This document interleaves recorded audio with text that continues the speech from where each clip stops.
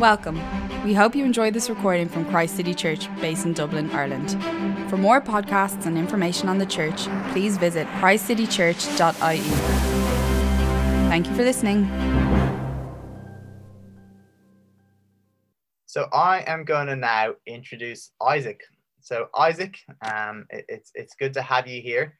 Can I ask you to introduce yourself and then get straight stuck into your personal story?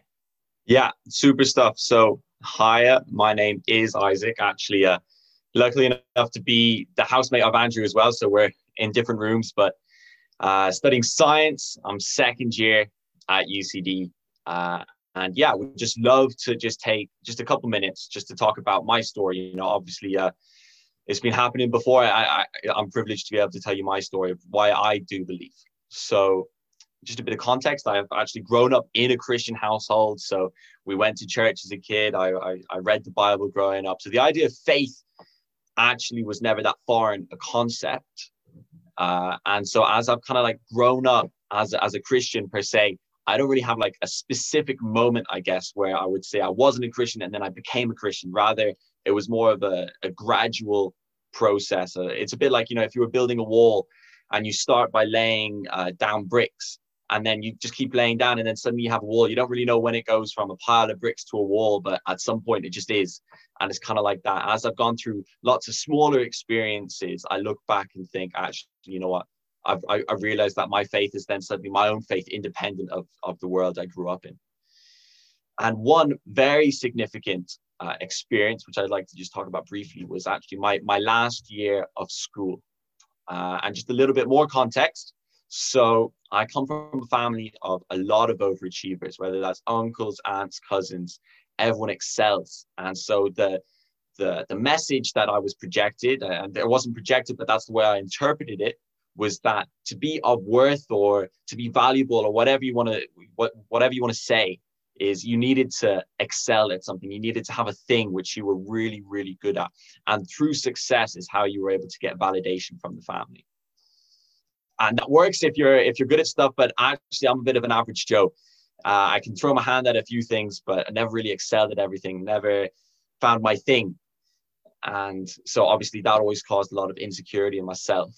But going into my final year of school, I decided that was going to change and I was going to pick three things that I was going to excel at. Number one, I was going to be head boy.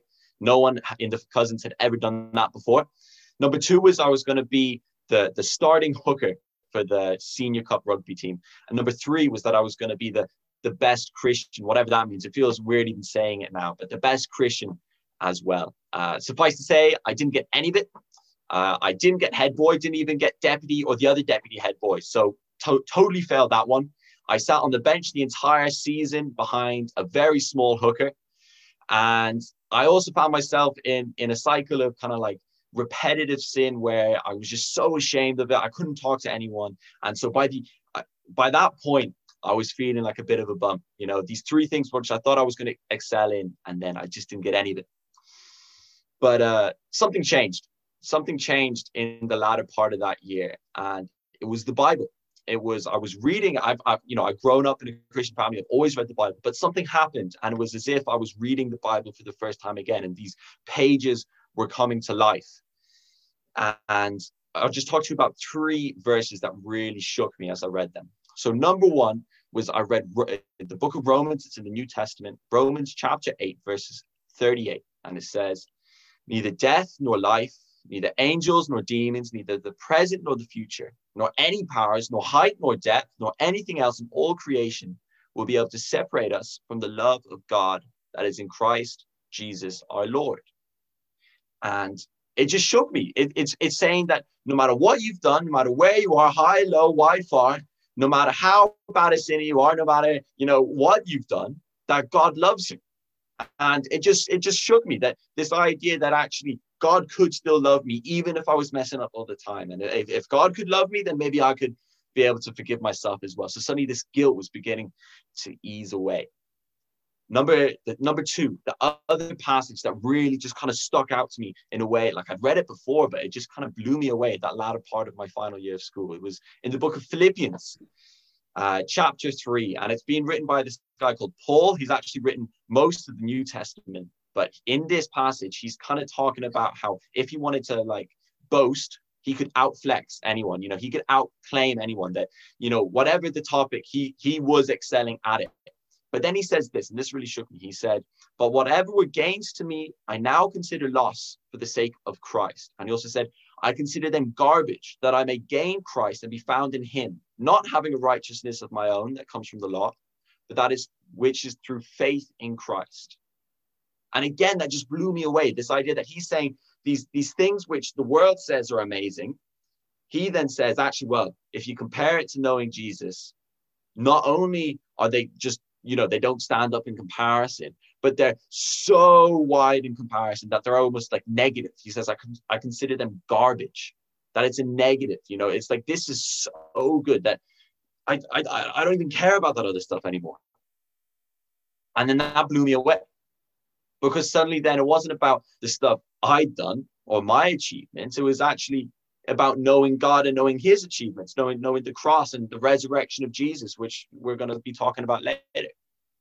That actually my identity didn't have to be found in myself anymore, even when, you know, I kept failing and these 3 pillars, which I thought I was going to build my life on, then go away. Well, then who am I? Well, I know Jesus. And that then suddenly was the most important thing. And it again, just really reshifted my whole worldview. And then finally, I read a verse in the book of Romans again. I was in chapter 8 and it was verse 28. And it says this, it says, in all things, God works for the good of those who love him, who have been called according to his purpose. And as I read that, it says that God's working in all things, and he's working all things to the good of those who love him. So I then looked back on what had been a difficult year for myself. I recognize I'm a very privileged person, and the fact that, you know, there's so many difficult things that so many people are going through. Like, again, this doesn't really compare to so much. But as I looked back on it, I did see a very difficult year. But then I was able to see that actually through this, God was working for good, because actually, even though he'd taken away these things which I thought were important, suddenly I was then able to see the really important stuff. To be able to see that actually it's knowing Jesus and knowing the cross. And what does that mean? And the things we've been talking about over the last couple of weeks, that, you know, he had taken me from this place. And it's a bit like COVID, you know, like it's stripping it away and then showing me what really was important. And then through it all, I was just able to say, wow, this is, you know, God, you are pretty cool. He's a pretty cool guy.